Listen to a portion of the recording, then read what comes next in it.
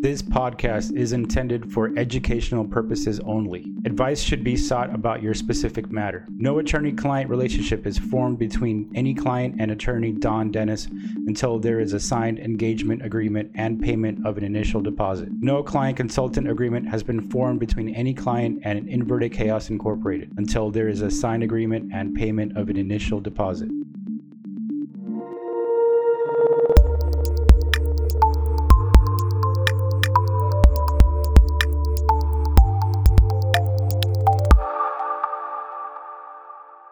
What's up, everyone? Welcome to the show. We got attorney Don Dennis back at it again for another court case. Don, thanks for coming on one more time. You got any new information for us? Any new stuff? Thank you. I appreciate it. And everything I will say is rated R for real and not PG for playing games.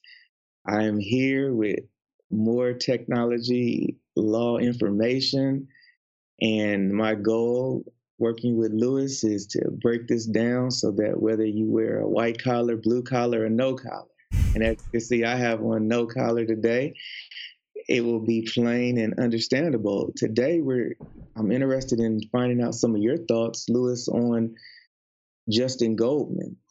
And Justin Goldman took a picture of Tom Brady and some other people out in East Hampton, and we're going to talk about it. But the issue is, does embedding a tweet violate copyright law? Mm-hmm. So, because a lot of people do that. Can you, before we even get going, what exactly are we talking about when we're talking about embedding a tweet or embedding something? Yeah, so typically Twitter, I think, was the first social platform that created this concept where you could get a snippet of HTML code and then paste it onto your website, and it would link to their content and keep it on their servers. The reason that they did this was a way to get brand recognition across many different websites that they had no control over. They basically, it was like a commercial for Twitter, like, hey, look at this piece of content. It's really cool, isn't it? You might want to see more stuff that's over on our website. And that was like the big push for wanting to do stuff like this. Now, YouTube, you can embed a video. I'm not sure what Snapchat can do, but I think you can link to their content somehow. But this seems to be like the normal way of doing, going about things when it comes to sharing content on the internet. Well, that's interesting that you mentioned Snapchat, because this all started on Snapchat. Oh, really? What is Snapchat? Yeah, Snapchat's it started off as a way of taking a picture, and then the picture would disappear in, let's say, 20 seconds, something very quickly. Mm-hmm. So it was like a way of showing something that the people taking the photo thought that would disappear and it would be gone off the internet forever. But that soon changed. It's obviously anything that's on the internet at least once will be able to be copied and duplicated. Okay. Yeah. What happened in this case is that on July 2nd, 2016, Justin Goldman snapped a photograph of Tom Brady, Danny Ainge, and some other people on the streets of East Hampton. And then thereafter, he uploaded the picture to his Snapchat story. So he had a Snapchat account. The photo then went viral. It traveled through several levels of social media platforms, and then finally it made it to Twitter, where it was uploaded by several news agencies. And the news agencies, were online news outlets and blogs who published articles featuring the photo. Mm-hmm. And the key thing that they were talking about was whether or not the Boston Celtics were going to successfully recruit Kevin Durant, and if Tom Brady would help to seal the deal. Mm-hmm. Now, we know Kevin Durant right now, he plays for the Golden State Warriors. Right. I believe he was playing for the Was he playing for the Warriors at that time in July 2016? I wouldn't even presume to know. I think he would play for the Cavs, no? Or is that or the He, no, Oklahoma? before that, he was Was it? playing for the Thunder. Yeah, Oklahoma Thunder. That's what I thought. I Yeah. think he was with the Warriors at that time. Oh, so Because they he won was. the championship last year. Hmm. I don't know, but or maybe he was deciding where he was going to go Right. before he went to the Warriors or whatever. So okay, so everybody was trying to get him. You know, he's a real high profile, Definitely. good, handles business. Mhm. You know, high score, and so Boston wanted to get him. And you know, people just started assuming that that's why they were, you know, they were taking this picture. And I don't know, they wrote all kind of articles. I didn't read the articles, but they wrote a bunch of articles, and you know, they ran with it. Hmm.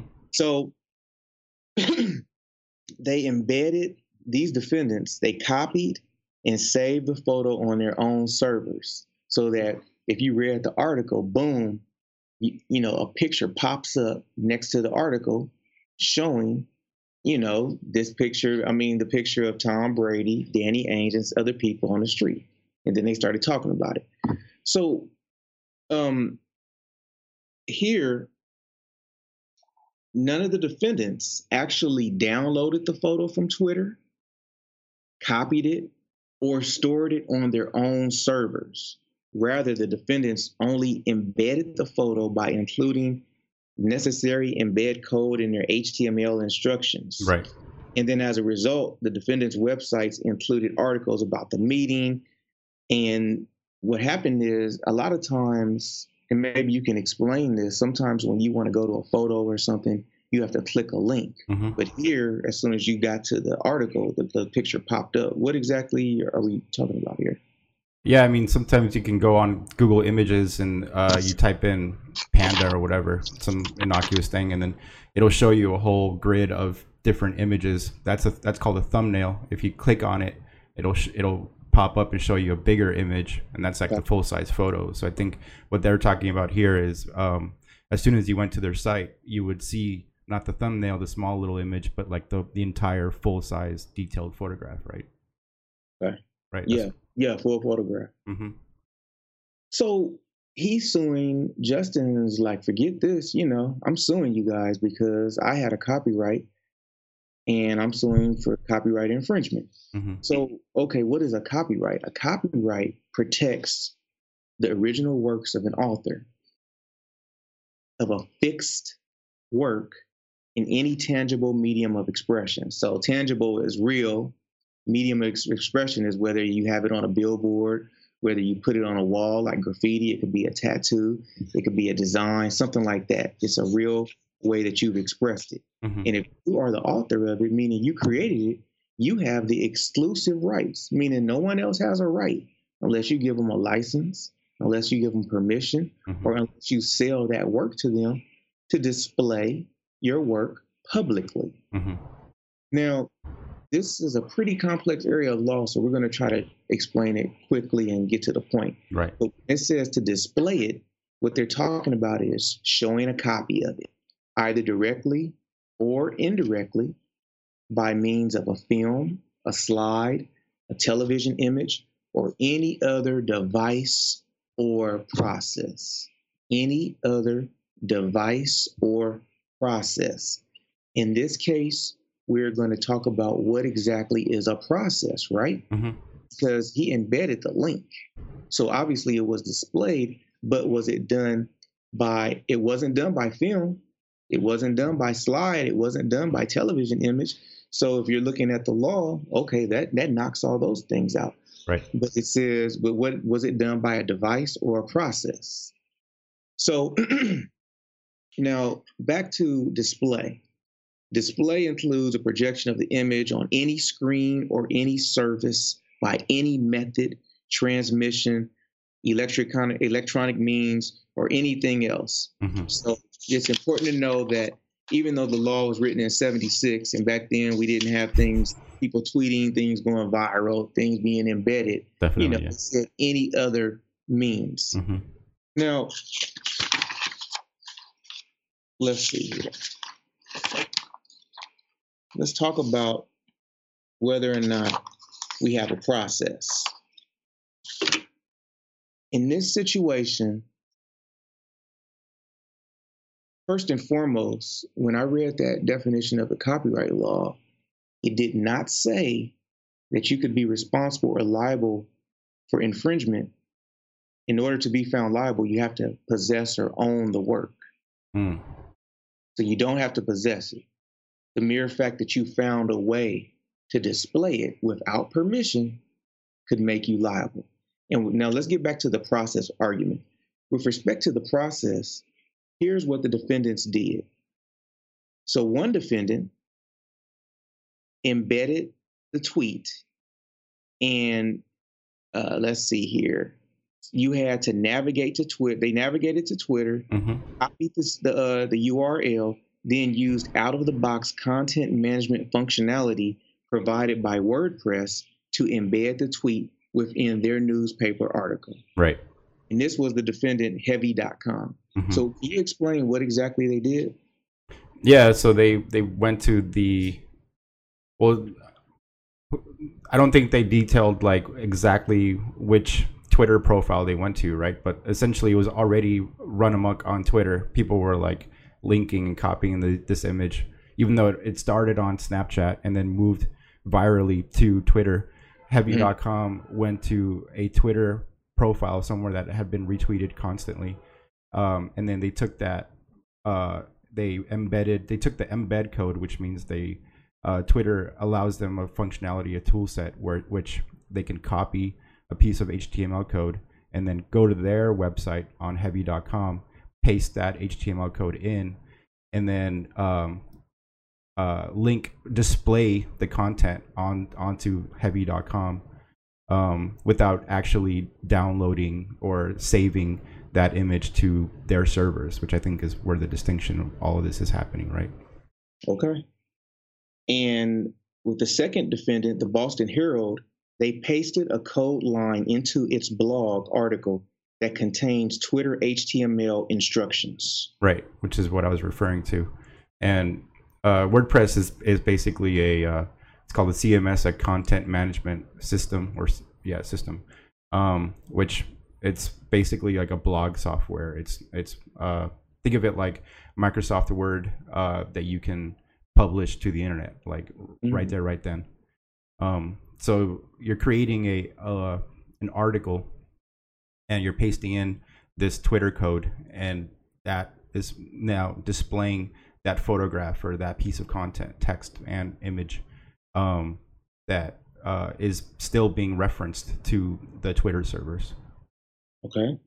And then the other defendant, the Big Lead, they submitted a declaration, meaning they admitted what they said is my entering the URL for the Real Bob Manning tweet into the field for embedded content in the content management system caused this URL to be inserted into embedding code that became part of the HTML code for the Big Lead article. Right. So as soon as you publish, as soon as you take that embed HTML code and then publish it onto your site, it's now that HTML code is living on your server. So it's kind of intertwined with your stuff, even though originally it was Twitter's code, and it still is, but like now that text is actually living on your server. It's like if they copied save as that HTML page, it would live on your server. So I think that's legally, that's what they're talking about, that distinction. Okay. And then Gannett, the defendant, the vice president for Gannett, said, if I wanted that web page to display a photo that a third-party user had posted to a site like Twitter, I could do so without me ever having to make a copy of the photo. I would simply include in my HTML code some additional coding containing a link to the URL of the Twitter page where the photo appeared. So it's more of the same? Yeah, I mean, it's funny because typically when you're a web developer, if they take that image down, then it's a broken image on your website. So a best practice would be to like save that image and you save it locally. But if you don't own the license or the copyright, whatever, to that image, then you as the internet kind of evolved, it became more less Wild Wild West. You have to start figuring out whether you owned these licenses and things like that. But I think that they were like, and then you can also save on web hosting costs by linking directly to that image, so that every single time that image is being hit, you're not taking that monetary hit by having that image downloaded off your server. So definitely a lot of ways to skin the cat, you know. But I think overall, that's what's going on. Well, you brought up a very interesting issue. You said you could have saved it locally. Mm-hmm. Now, and then you talked about licensing and about having the copyright permission to do so. Right. Now, in this case, they were looking for what rule should the court apply to find out whether someone did something that was wrong, mm-hmm. whether the Copyright Act was violated. Mm-hmm. So they're in New York, and they're in federal court. There's state courts and there's federal courts. Right. Federal courts have their own rules. And each federal court, the ultimate federal court is the Supreme Court, right? Mm-hmm. But throughout the country, we have states broken up into districts. So in California, we're in the 9th district. Mm. In New York, they're in the 2nd district. New York doesn't have to follow California 9th district law. However, if they don't have a rule on the issue, they may look to 9th Circuit to get some ideas of right. what might help them create a law, or they might say, hey, that's a good rule, we'll follow it. Mm-hmm. So they looked, and so New York didn't necessarily have a rule on this type of issue, but they found a case kind of similar in the 9th Circuit, which was decided in the western region of the U.S. Mm-hmm. It was a case called Perfect 10 versus Google. In that case, what happened was, just to give a little background, is that, let me see here. I'm trying to summarize everything. They were using technology, and the court was looking at the thumbnail images that automatically pop up when a user types in a search term on Google mm-hmm. constitute direct copyright infringement of your right to display something. Second, they looked at the fact that the full images that appear on the screen after a user clicks mm-hmm. on a thumbnail constitute direct copyright infringement. So first is you go on Google, you type in a word, you type in dog, and pictures of dogs pop up. Now, do those little thumbnail pictures of dogs, is that copyright infringement? Right.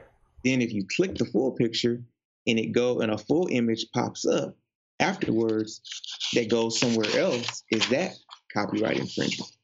Right. Two issues. So what the court said is the thumbnails, when I said the dog, you type in dog, a little picture of a dog, a bunch of dogs pops up. They found those to be infringing because they were stored on Google's server. Mm-hmm. So basically what it's saying is, and you correct me if I'm wrong, Google is taking pictures that it found from different places on the internet, saved it on its server. Is that right? Yeah, that's correct. They're scouring throughout all the internet, and then saving a thumbnail, a small little image, onto their servers. And then when you click on that and you're like view full size or something like that, then that actually takes you to the actual full size image, but it's also no longer on Google servers. It's on the server that it was originally put on. So what the court said is that when you take, and so Google may not own those little pictures that they're using to put on the thumbnail, right? Mm-hmm. Yeah, correct. So when you do your search and those pictures pop up and you're on Google's server, the court said Google was infringing on someone else's copyright because they took pictures without permission, without a license, things of that nature. But the court also said that the full images, which were stored on a third-party server and accessed by inline linking, and they said it's kind of like embedding, was not infringement. And so this is the server test that they were looking at from the 9th Circuit. And they said the issue is whether a website publisher is directly liable for copyright infringement is going to be based on whether the image is hosted on the publisher's own server or is embedded or linked from a third-party server. Does that make sense to you? Yeah. So inline linking, what that means is whenever you see like a little an underlined blue, typically it's like a blue link, and it's got a little underline on it. You click on that. It's got the, like the cursor looks like this. You click on that, and it takes you to another website. What they're talking about is when they're referencing that the website address, they're referencing the actual server. Just to reiterate that one more time, that the original location of that image. It's no longer referencing google.com. It would be like, mydogwebsite.com, and then now that's going to that server, which is I think what they're talking about in terms of when the thumbnail is living on Google, they are they don't have the license for that image, but then once it links directly to that website, it's no longer living on Google server, so they're not liable, correct? At least in terms of this this court case. Yeah. So, but okay, and so back to when we went through earlier, we went through what each defendant did in order to get the pictures for their articles, right? Right. So what the court said is the fact that each took active steps to go through, grab that HTML, insert that code, they engaged in a process that resulted in the transmission of photos so that they could be shown. So therefore, in terms of the Copyright Act, they have satisfied that requirement that it be a process. And the court said that this is a lot different than that server test we just discussed in the Ninth Circuit. The court said in that case, the one we just went over, Google's search engine provided a service whereby a user navigated from one web page, the first one that you just discussed, where the thumbnails pop up, to the actual web page. Whereas in this case, if you wanted to read the article by the Boston Herald or by the Gannett or by Heavy.com, as soon as you clicked on the article, the picture was there. Right. So then so you didn't have to go somewhere else. And they didn't. And again, they said the plaintiff owned the rights to the picture, so therefore he didn't give them the right to use it. So that it's likely that there was some infringement that took place. Yeah, right. So at this point, this case has not been decided. This case was filed by the plaintiff. He's suing for infringement against all these different agencies. And then, what happens in court cases oftentimes is someone will sue someone, which the plaintiff will sue a defendant for what they feel is a violation of their legal right. And the defendant will say, you know what, even if everything you said is true, it's not a violation of the law. So for example, if Paulie, the plaintiff, sues Daryl, the defendant, because he said that Daryl came to his house at 11 o'clock at night and rang the doorbell and ran out of the yard, is that in fact a violation of the law? Yes, it might have woke him up.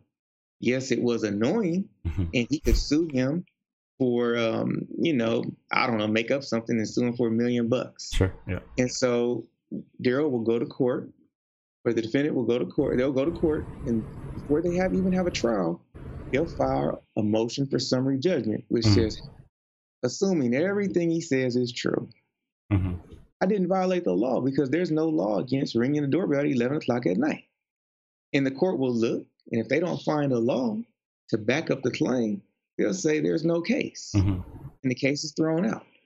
And however, if they say, well, no, we found a law and you have violated, they'll allow the case to proceed, which will be on path to go to trial. And so you're going to have to keep paying attorneys, you have to keep paying court costs, keep going through the motions, and it's going to make the case more and more expensive. And so sometimes people, if it gets past, so for example, let's say he was suing for $1 million, and the court says, nah, I think something was done wrong here. Then the defendant may say, well, look, do I really want to take a chance of going to trial and being found guilty for $1 million or even more? Or do I want to say, hey, I'll offer you $500,000. Let's just go our separate ways and shake hands. Right. And in this case, the court said, we're not going to dismiss this case. We think it might be copyright infringement, so we're going to allow it to go forward. So it increased the bargaining power and the settlement value of this case at this point. So that's why motions for summary judgment are so important, because a lot of cases end at this point. Right. So, but however, the court says, so there are some issues. And one of the things that they said is, how it may be copyright infringement. However, it may be a possibility that the photo was already in the public domain, and he posted it for everyone to see. Right. So was he really trying to safeguard it and sell it to different people and only allow different people to see and use it? Because isn't it true everybody kind of reposts things all the time? Definitely, yeah. That's part of the internet. That's the deal. So one of the things that the defendants said is, if they lose this case, the news agencies are saying if they lose this case and they're found liable for copyright infringement, this could have a chilling effect on the way the whole internet works. Yeah. What's about that? Yeah, I mean, the origin of the internet came about with essentially scientists sharing research papers back in the 60s, and it was open and free. That was the whole concept of it. And like, if you write an article, you want other people to read it, so you want people to link to your and cross-reference and things like that. So if you start to clamp this down, then I don't want to link to this because I could be held liable, then it's just going to silo all of these, like the internet's like interconnected nature it's gonna basically go away. So I agree. I think this could have a detrimental it could be pretty bad in the future. Another issue is, as I was saying, this was decided in New York. So unless this case is appealed, then this is going to be law in New York, unless this case is overturned. So therefore, if I operate a business in California, we talked about, had that server test. In New York, operates a different way. Then what kind of implications does that pose for companies that have a website presence if you're trying to find out what you're doing will be okay in New York and in California? Because if you operate on a national or international basis, you could be sued. Someone could say, well, you know what? I'm not going to sue in California. I feel you used my copyright. I feel you've violated my copyright. So I'm going to sue you for copyright infringement. But I don't like the way the law is lining up in California, so I want to try to sue in New York. Because technically, let's say I'm a New York citizen, or let's say, it just makes more sense. I have more of an opportunity or probability of winning since this case went forward. So then how, it creates issues as to which test are you going to follow in terms of a business. And so this right here, in my mind, makes me think that business owners, it would behoove them to reach out to an attorney that's knowledgeable in this area to help guide them as to how they're going to set up things on their website, how they're going to post things, articles, or whatever else you're trying to sell as your services, because you don't want to be doing okay in one state and then get sued in another state. Yeah, definitely. And then also, this reinforces the idea of making sure you have a consultant, someone that's knowledgeable in technology like Lewis, that can guide you on how to make sure you put the proper technological steps so that you do what's right, and they're not going through this analysis of what exactly you did in a court case, right? And then it ends up finding you liable when you could have prevented this all from the jump street. Definitely. So just the fact that you meet an attorney and they say, hey, I know copyright law. If they're not up to date on the technology and on the internet aspect of it, how is it going to help you? The same way you find a graphic artist or, someone in the space in which Lewis operates, and they say, I know how to do all this and that, and then they do it, and then you get letters about cease and desist, or you get lawsuits showing up, and then you come to find out, what that person did, they didn't know the same way that Lewis knows, then you're stuck again on Gilligan's Island. Yeah, exactly. So, these are things to really make sure that when you're dealing with someone, you're not just hiring them based on a nice suit, a nice outfit, or a plaque on the wall, as opposed to you thoroughly investigate their knowledge as to what you're getting into, so you know what you're getting into before you get into it. Well said. So I do have something to talk about in terms of this court case. If they had saved this photo to their servers, they would have, in order to go, like how you're saying, go through the proper channels. They would have had, let's say it's on Getty Images or like some sort of photo licensing service. They would have had to make sure that they own the license to this image in order to publish it onto their site. But then, since they embedded it through Twitter, then now this is kind of like this new Wild Wild West, where it's like, well, I never saved it to my servers, therefore I don't need to own the license to it. And now that's where it gets a little murky. Where to me it seems very straight cut in terms of like, if you're showing this on your server, I mean on your website, make sure that you do have the license for it. But since you're embedding it, then that's where it gets murky, right? So that's Yeah, well, so far that's what it's saying, but again, it depends on what region of the country you're in. mm, And then second of all, it depends on what if you had a license, what does the license allow you to do with it? right. And so that's where it gets in again, where you need to make sure you have an attorney that can guide you through all that, because I've seen licenses where you have the right to use something as much as you want, but then if you want to make money off of it, Mm, there's a problem. right.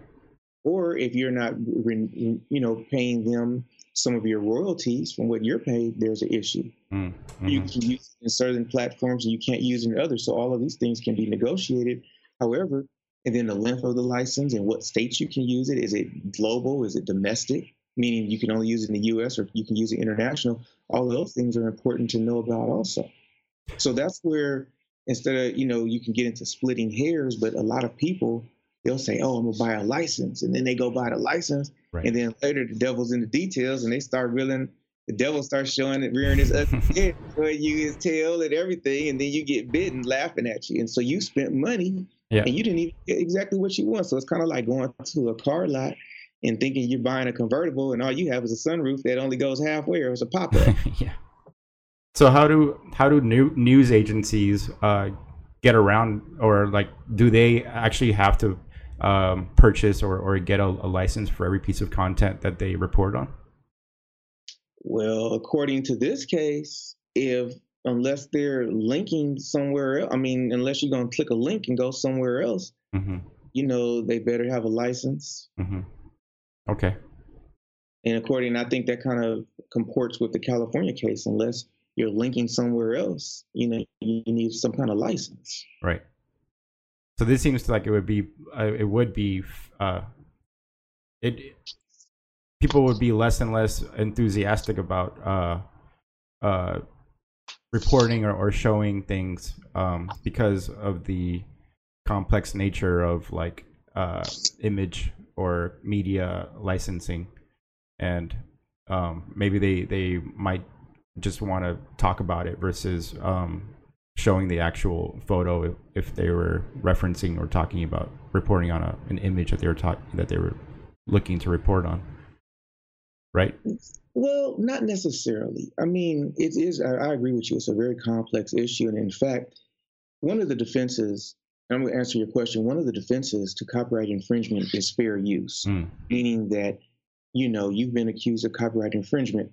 However, you're not liable because fair use, you used it like when you watch the news at night and they have little videos they show or little news clips. You're using it for commentary, for news, for parody, like on Saturday Night Live or another comedy show. Right. Things of that nature. That's fair use. Or you took it and you transformed it.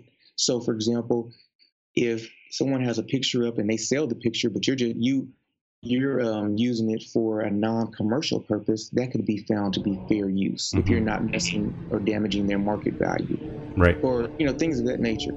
But what the Supreme Court said, but in order to assert fair use, you first have to be accused of copyright infringement, and most likely you're being sued, and most likely you're in court paying attorney fees and defending yourself before you get to your motion for summary judgment to assert fair use.